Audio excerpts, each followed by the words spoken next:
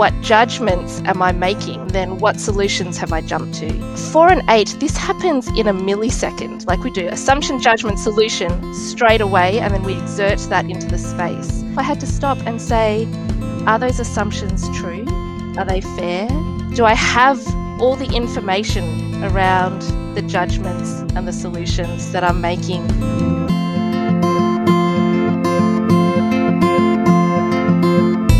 Welcome to The 9 Design, a podcast where we're seeking to understand how God has uniquely designed us and explore the ways in which we live that out. I'm Seth, a creative, and I'm from Adelaide. And I'm Serena, a coach, and I live in Melbourne, and we're excited to have you join us for The 9 Design.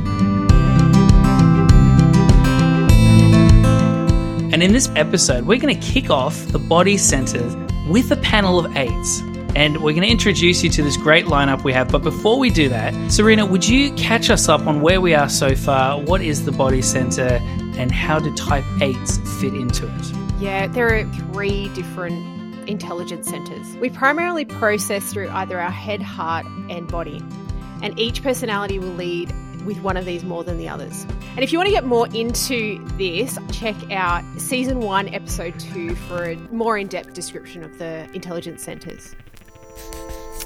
8s tend towards the body center more than the others. So in particular, more than type 9 or 1, type 8s trust their bodies and they will act first, think later, emotions come later. And the gift and strength of the type 8 is found in the name that they're sometimes known by, which is called the protector. Type 8s will protect and advocate on behalf of the innocent and the vulnerable. They learned from a young age that it's not okay to be vulnerable or to trust anyone.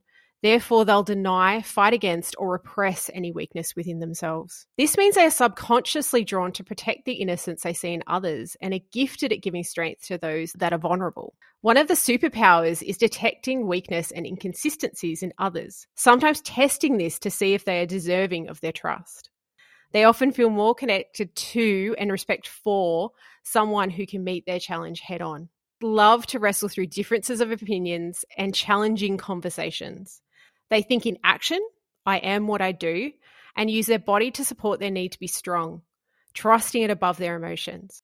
Like all body center types, 8s struggle with anger and find it an easily accessible emotion, which is often close to the surface. They are high capacity and can get more things done in a day than most people can do in a week. Yeah, that's very true. It's such a good reminder of how God's designed 8s and, again, how much we appreciate them. Could you tell us a little bit about their virtues and vices? The virtue and work for the type 8 is to move away from lust, the consumption and intensity that comes so naturally for them, and move towards embracing the innocence that's within. Over the last couple seasons, we've been talking about these 2 selves, the old self or the false self and the new self or the true self. And we use this term original design, which is kind of linking back to how we've all been designed, been wired a certain way. Our personalities reflect certain gifts and strengths. And together, we all reflect what true humanity looks like, each reflecting different parts, which is beautiful. And that's how our original design is. But all of us know when we look at the world, we are not reflecting our original design. We tend to lean into this false self, this part of us where it's full of coping mechanisms and lies that we're believing. And so as we're looking at the different types over this season, let's be looking at the way that we were meant to be. The way that types 8s today, types 9s and types 1s were designed. And this is particularly helpful when we're trying to work alongside each other, connect with each other, and someone does something that is so foreign to you. You think, what are they doing? Super offensive, whatever it might be. Like, what are they thinking?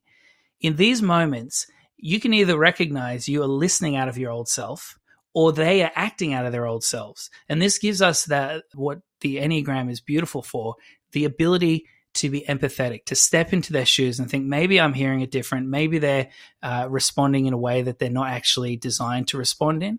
And this is a great thing for us as we're connecting with each other. So as we're talking about the different types over this season and the seasons to come, let's keep this in mind. We'll keep bringing up this idea of false self, true self. Now, for Serena and I, we believe that the only way we can actually find our new self, our true self, isn't by just looking inward and reading self-help books, even though they're good and they might be helpful.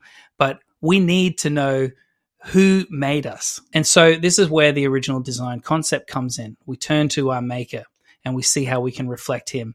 And the world seems to work a lot better when that happens. So let's introduce the panel tonight, because I actually don't know all of you. Hi, my name is Dash. I live in Melbourne in the South Bank with my husband and my miniature dachshund called P-Dunkle. I am an academic at a university, and yeah, that's me. Yeah, hi, my name is Jacques. I am a South African-born, Kiwi-raised Aussie. I live in Brisbane with my wife, Kez, and we both serve with a mission organisation in campus ministry. Hey friends, my name's Anton. I'm living in Queensland on the Gold Coast, married to my wife Esther, got 3 boys from 1 to 8 years old, and I'm a pastor and a chaplain in a school during the week. Thanks for sharing that little snippet of yourselves, and I'm sure we're going to get to know you a little bit better as this episode unfolds. But this season, we want to talk through the idea of how do I use the Enneagram to grow beyond some of my default behaviours? How do I live intentionally and not on autopilot? And with that in mind, we'd love you guys to share a time with us when you were able to overcome your default behaviour of exerting power and intensity. And you could experience a little bit of innocence again.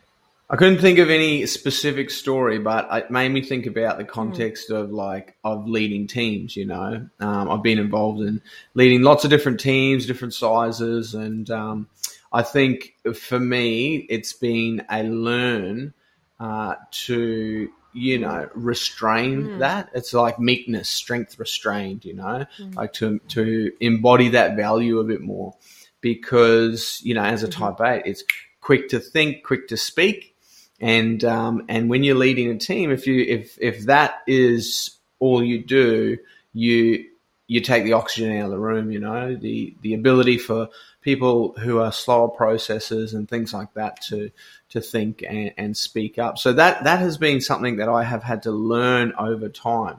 I'm sure there's been many occasions where I've probably just spoken up and powered through and that sort of thing. But I'm acutely aware of it now, and it's something that I've had to, it's like a skill, really, that I've had to hone in on and sort of not just, I get this sort of a saying, bite your tongue until it bleeds, So I've had to learn to do that.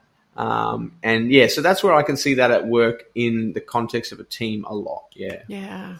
At the start of the year, I was at a leadership retreat and we had to write a leadership promise. And my promise was to practice the art of Sila, a holy pause, and to really try and practice not having a reaction or to being really reactive. And as the year has been progressing, I realized that I needed a little bit more help to kind of practice the holy pause, because I found I was actually just holding my breath, which is probably not what the holy pause was about. And so I realized I needed prompting questions in the moment to help me stop. And so my prompting questions are, what assumptions do I have right now? What judgments am I making based on those assumptions? And then what solutions have I jumped to? And for an 8, this happens in a millisecond. Like we do assumption, judgment, solution straight away, and then we exert that into the space. That's so good. And I think for myself, I had to stop and say, actually, are those assumptions true? Are they fair? Do I have all the information around the judgments and the solutions that I'm making?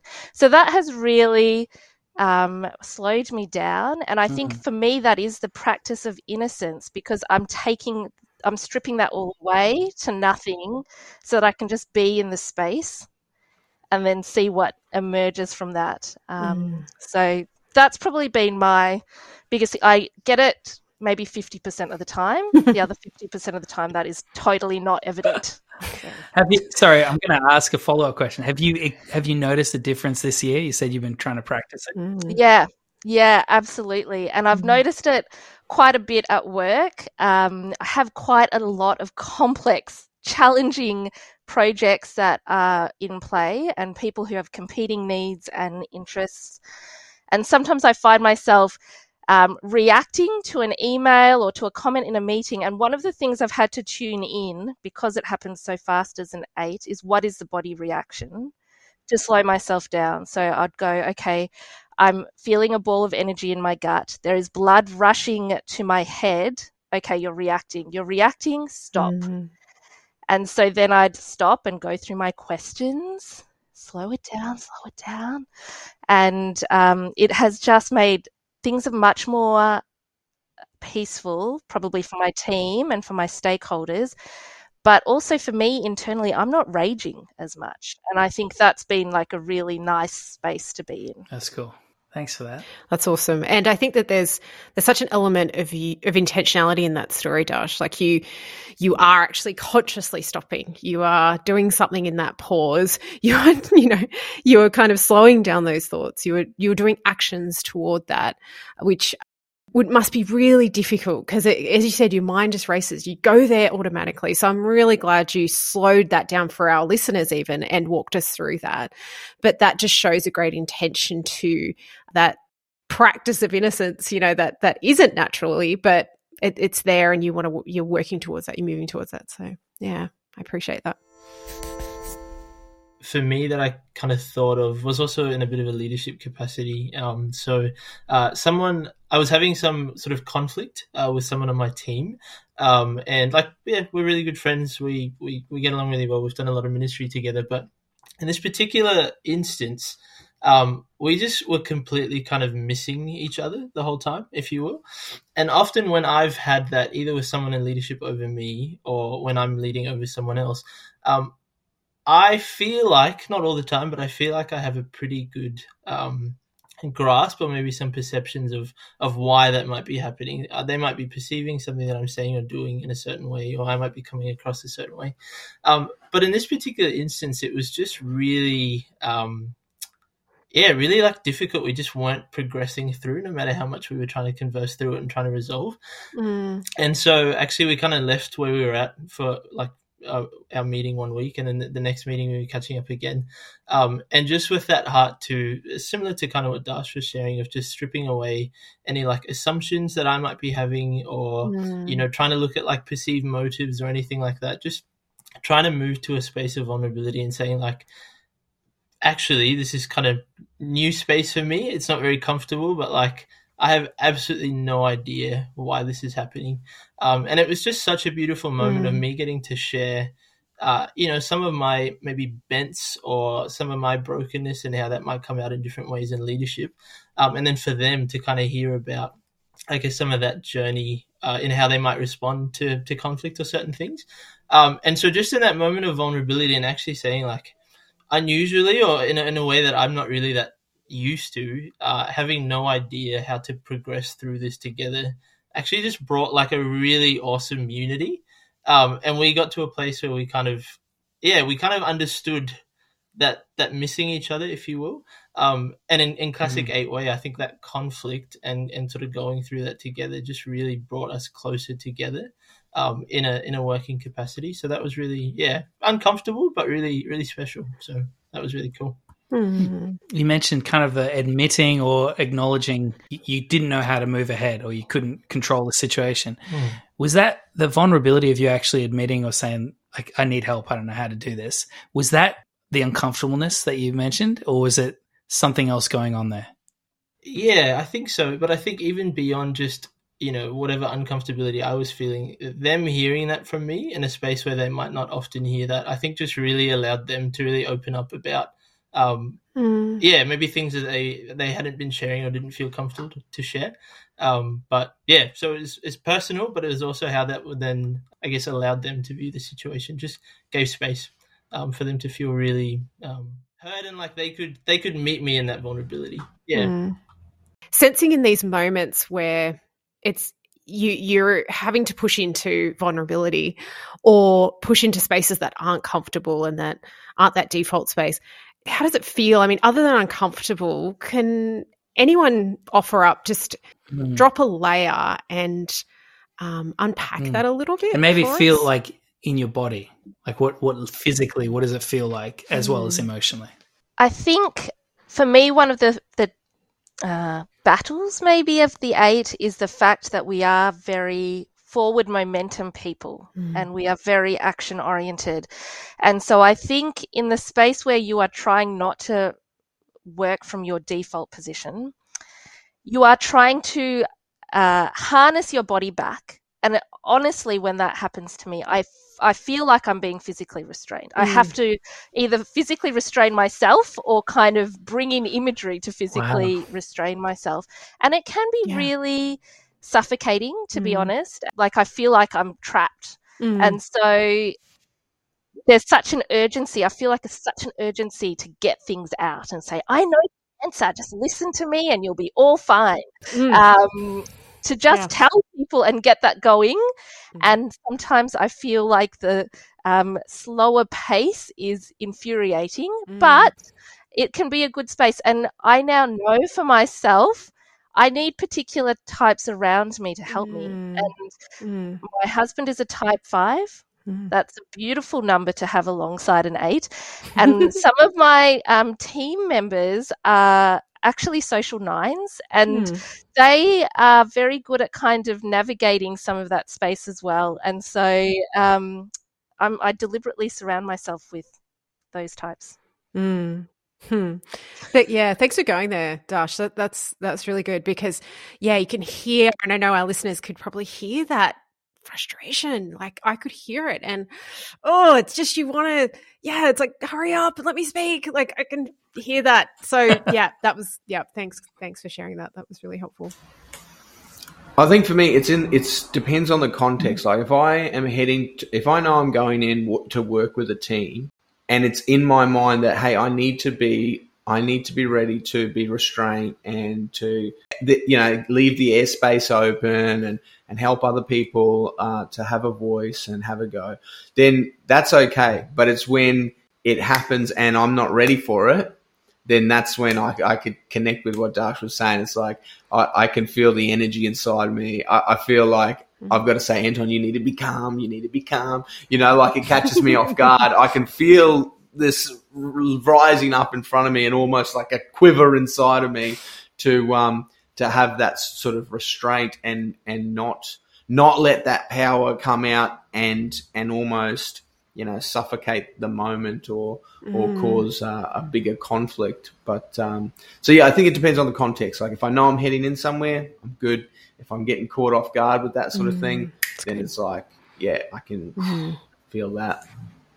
How would you explain the difference of being vulnerable and actually being like the weakness that you can feel in there?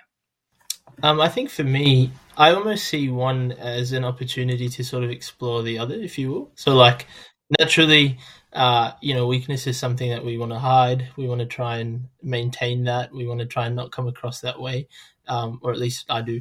But what I see vulnerability as is actually being open about that weakness, that brokenness, whether it's perceived or whether it's really there. I find that really special because it gives other people the freedom to do the same, particularly coming from a type where maybe that's something that they're not used to.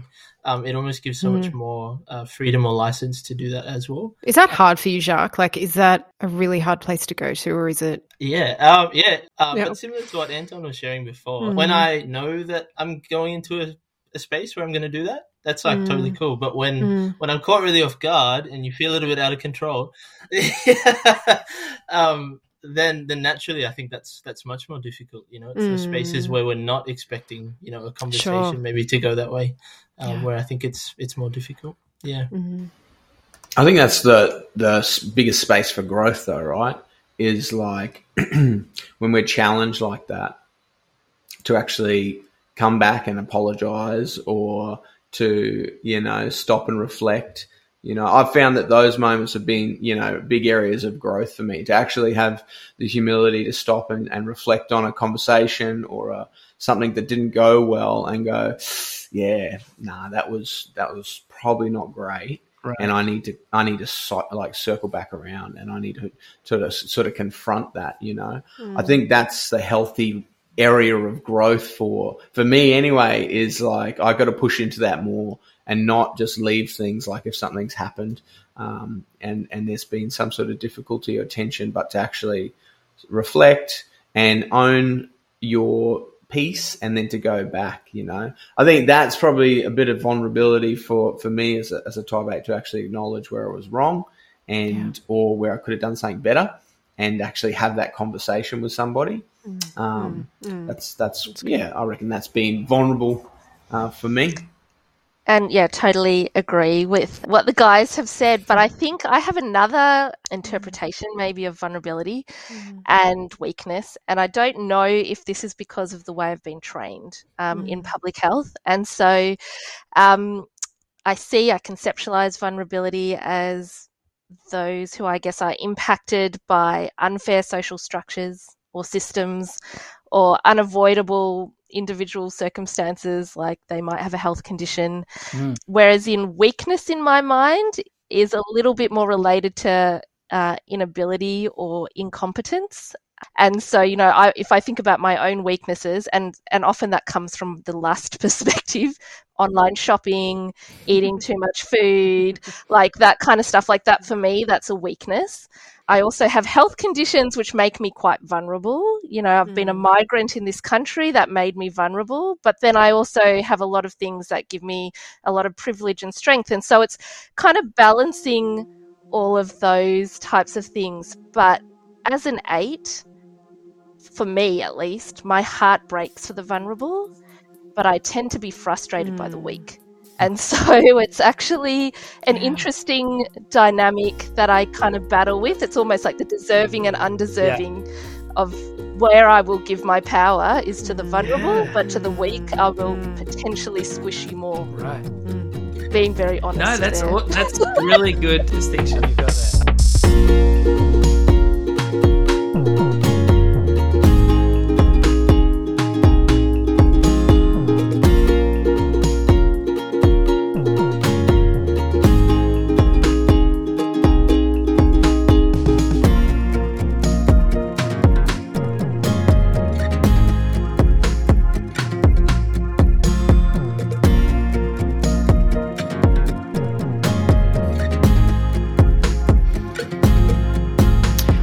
I've heard someone say, another type 8 who was on our podcast last year, Jim Zartman, he talked about that if he's in a room with someone who displaying weak qualities more than, say, vulnerable, he feels like he can get sort of pulled into their weakness, but not pulled into it where he's subject to it, but where he has to then kind of control it or take authority over it. So it's kind of a place where he's like, oh, I don't want to have to almost deal with your weakness, but I'm going to have to if I'm in this room with you. So does that speak to you guys? I think I kind of resonate with that. What I'm almost hearing is like if I observe something and I perceive it to be a weakness or different or maybe even unhelpful given the context, then there's almost a heart to want to just fix that so we can move on. Yes, and obviously, that can be really ugly and broken. But yeah, I really resonate with that. So I'm not sure if that's what Jim was meaning, but yeah, totally. Yep, definitely resonates with me what Darsh was saying. Like that weakness, seeing somebody that has the ability to act but doesn't, like that's what I would say is weak. Like you have the ability to do something, but you're choosing not to. Whereas somebody who's vulnerable, it's like they don't have the option or the opportunity to. And I would be more inclined to want to help somebody like that. But where I see somebody who has, the ability and the skill and should know better, that sort of gets under my skin a little bit, where I see someone who's like, you actually should know better and you should be able to do something. That definitely grinds my gears. And that's something I definitely need to watch, It's like the older brother, in the Prodigal. The prodigal, It's like, I'm down with the prodigal, man. I'm with him all the way. But it's like that older brother. It's like, come on, dude. Most of the 8s that I know have some of the best boundaries. Like they know when to say no. Like, no, you've crossed the line or whatever. And that can come across as like really like whoa, that's unloving or whatever. But as someone watching, it's usually been around the ones who are just, like you're saying, kind of like sucking up all the energy and they should know better and like that. They strong boundary. But then those same people, when they're like working with people who are living with a disability, they're actually super generous and you have so much time and empathy and love and care. And I love that because like what you're saying highlights there is this line and it's a very clear boundary. Yeah. It's not a little bit one way or the other. It's like full berries both ways. Yeah. Looking at the distinction between vulnerability and weakness, each of you have said that there's a lot more time and space for those who are vulnerable as opposed to those who are weak. Can you explain how it feels to give power to those who are vulnerable? I think for me, it almost meets like a need for like, it's like justice, like, you know, it's like a justice thing. Like I feel it feeds that sort of part of my nature and character where I feel like that's just and that's right. And so it feels good, you know, like I feel empowered when I'm able to empower others who we would consider vulnerable, you know. It's satisfying for me to be able to do that. And it definitely picks me up and I enjoy that space, you know, when I can see that happen. That's for sure. I totally agree with it. I get a lot of energy from this space. I kind of almost feel like it's like a dopamine or adrenaline rush. But I would say I can be too liberal in giving power to people and doing that for people. And I think if I'm coming from a really reactive place, it does cost me if I give power too much, you know, trying to help too many people, do too many things and end up overextending myself. And then I can actually become quite resentful. And so, you know, even that intentionality in that space is really important for me to kind of be like, why are you doing this? Are these people, or is this something that you are meant to be rescuing? Is there someone else? You know, is it your space actually? But it is a real joy. Like I honestly think this is what I live for, is to give power to the vulnerable. But I think we can abuse that and be abused by it. Yeah, jumping off that, similar to what Anton said, I almost feel like it meets a deep sort of core value and need in a way that few other things can. And so naturally that's, you know, all of those good things. But then to what Dash was saying as well, because I really connect with that, when I feel like I've been too liberal or I've been investing that in the wrong or less helpful places, there's almost that sense of like betrayal and very much like a once bitten, twice shy. Like it's going to take twice as much for me to go back there than maybe normal. But yeah, very, very strong, I guess, reactions or responses both ways. Yeah. This is a really strong point for most people in the body center, but particularly for eights, the reaction of anger. So like if someone does do something, you know, like you mentioned the word betrayed and you're like, whoa, what? Like it fires up this anger. And that's a very powerful emotion. Could you describe what it looks like for you to experience emotions that aren't as easily triggered or as quick as anger? What other emotions sort of bubbled up through this? I'm pretty detached from my emotions. I think that's how I operate, fairly detached from my emotions.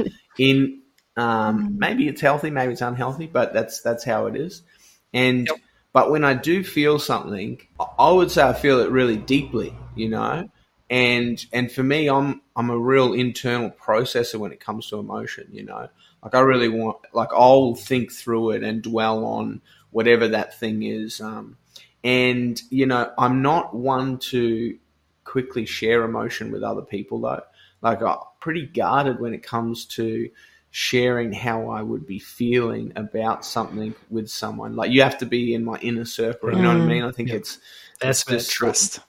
It's that trust thing. Yeah. And, but yeah, I would say when I feel other emotions and I really do connect with them, I connect with them deeply. But I'm fairly detached most of the time, you know, so it's not very often that I'll be led, you know, by emotion. So when you say detached, Anton, are you meaning you're detached from the instinctual, like, gut response, like, oh, I'm angry and just jump in there? Or detached from you can't actually, you know there's a feeling there and you're like, I don't know what I'm feeling.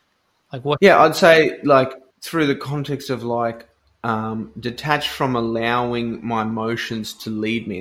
They're like good windows. I can see something, when emotion comes up, but it's a terrible leader sort of thing, So I won't let my emotions lead. Although I'm spontaneous and I just make decisions and bang, bang, bang. But when it comes to feeling something, I'm a little bit like less detached. Okay, I'm not gonna move from this place because I'm feeling this thing. I really want to process it, understand it. Right. I'll dwell on it. Yeah, that's really helpful. Yeah, it's not just the drop of the hat move with that emotion. It's kind of like pausing, reflecting on it. Yeah, definitely. Yeah. Although, like the anger and the passion thing, that's kind of like when that comes up, we do our thing with that. Bit but different. But when other emotions come up, then the lesser important ones. Those other ones that people have. Being a type 3, I have no idea if that's actually true. Yeah.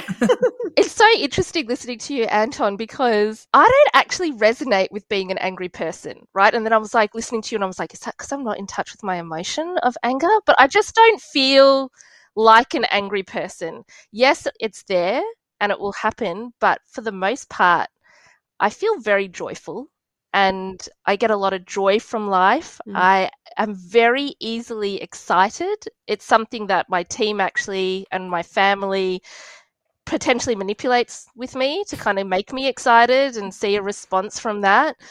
Can be really happy. And I think one of the things, my favorite things to do is to be around people I love and to be in this space of happiness because it comes from my belly. Like when I laugh, it is like a full-on belly laugh and it's just, I really love it. I think one of the things though is I'm not that great with sadness or with some of the kind of more kind of, sad and feeling upset about things. I will feel it, but probably fleetingly, and I'd probably reframe it in terms of, there's a sense of loss there. Okay, what should we do about that? Like I move very quickly from those spaces of sadness to action to move away from it. Yeah.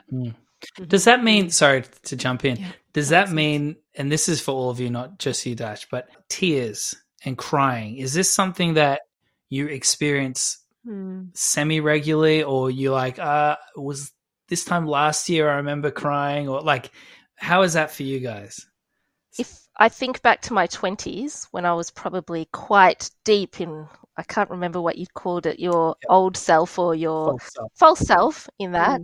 There was a lot of crying, but they were rarely because I was sad, but more because I was angry or frustrated. I would cry from frustration and feelings of betrayal or feelings of lack of respect rather than coming from a place of sadness. Don't cry as much these days, though. It's funny because my son just said to me the other day, he said, Dad, I've never seen you cry. Do you cry? And I was like, yeah, I am human. I do cry. But I cry when I'm in worship, or like if I see something like story is powerful, like, and speaks to me, narrative. And so like if I see something and, connect with some sort of narrative that's like, that really moves me, I'll cry. But man, I've got a cry that's like, it just sneaks out. You know what I mean? Doesn't pour out. It's just a couple of brave tears will sneak out of my eyes. And then I just, Yeah, I connect with that. I have a bit of a joke with a lot of my close mates and my wife as well, that, there's not a lot of crying, but on a scale of sort of, relative to where everyone else is at, me having that deep sense of like, joy or sadness or whatever is almost the equivalent of someone else maybe bawling their eyes out. And they all kind of get that, and that's very helpful. So like my wife is a crier. Like she loves to cry. She just cries freely, and but I don't cry a lot, so it can make for some awkward moments, I have a workmate and former boss that we sort of joke that our journey is to like experience more emotions that aren't anger. He doesn't want to jump on the Enneagram. I'm working on him, but it would be very helpful because I'm pretty sure he's an 8. But what I have found helpful is what Anton said. When you experience something, you tend to experience it very deeply. But I have also tried to almost sift through anger and frustration sometimes to, I guess, see what's the emotion or the thing behind that. And so almost through that lens of anger is how I might experience, some of the other maybe not as positive emotions.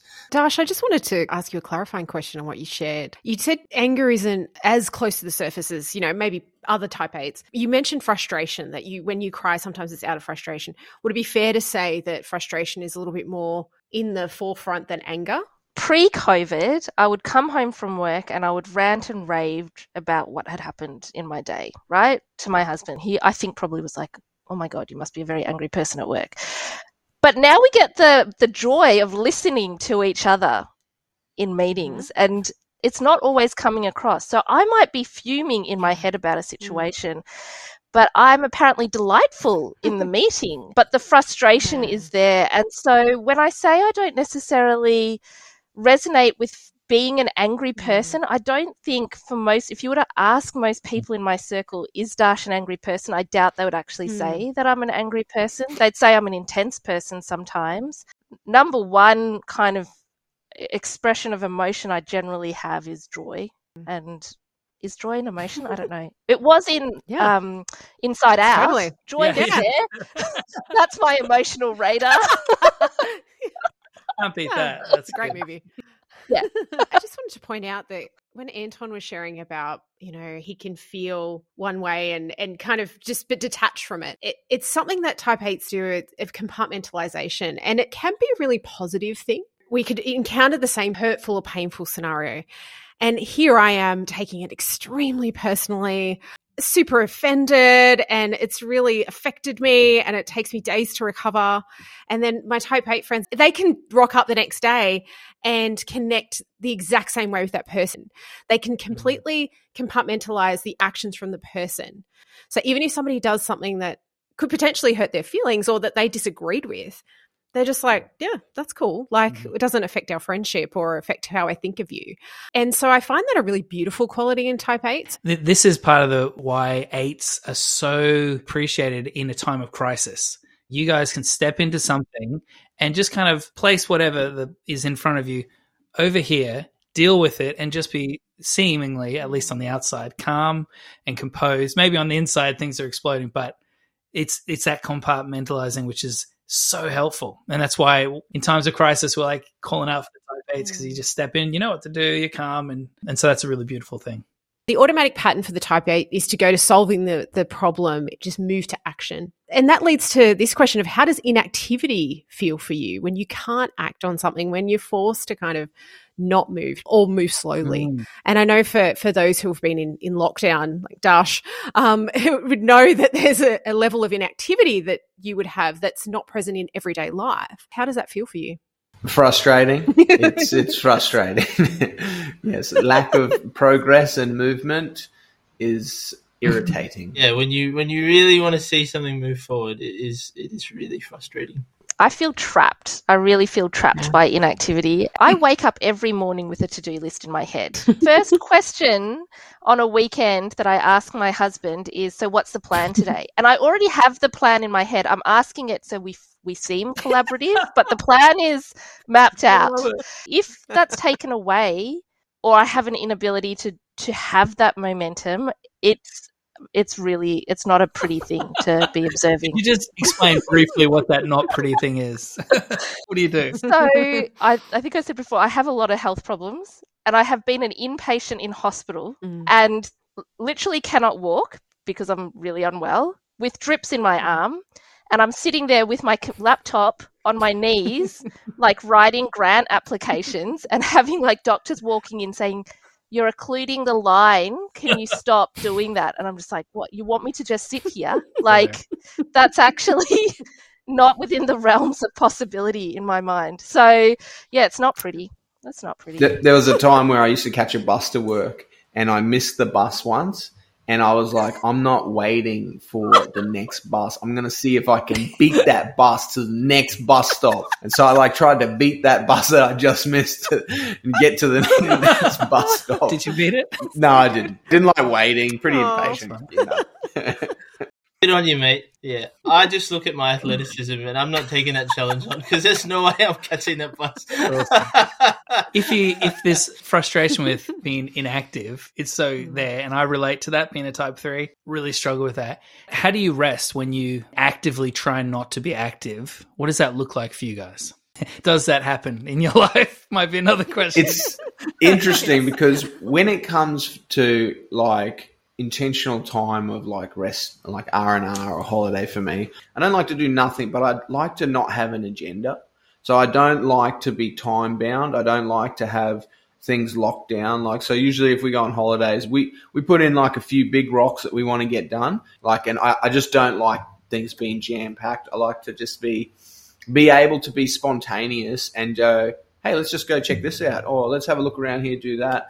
You know, so even on the weekends, that's kind of, you know, might choose something to do, but I like to just be spontaneous and not be like committed to having to be somewhere and do something. That's how I rest and recover. Yeah, I really resonate with that and having to reframe rest. So rest is on my to-do list, particularly on the weekends. And it's the only way that I then can let it go, to be honest. And so, you know, I will wake up on a weekend, and I was saying to a friend recently, apart from saying to my husband, what's our plan today?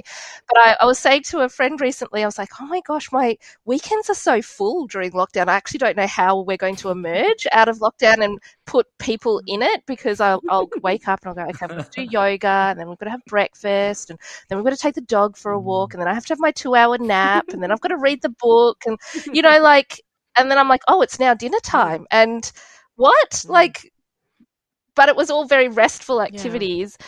The other thing, which I know is probably controversial, and it was coming to your word of recovery, is that sometimes for me, recovery is doing some elements that other people would not find restful.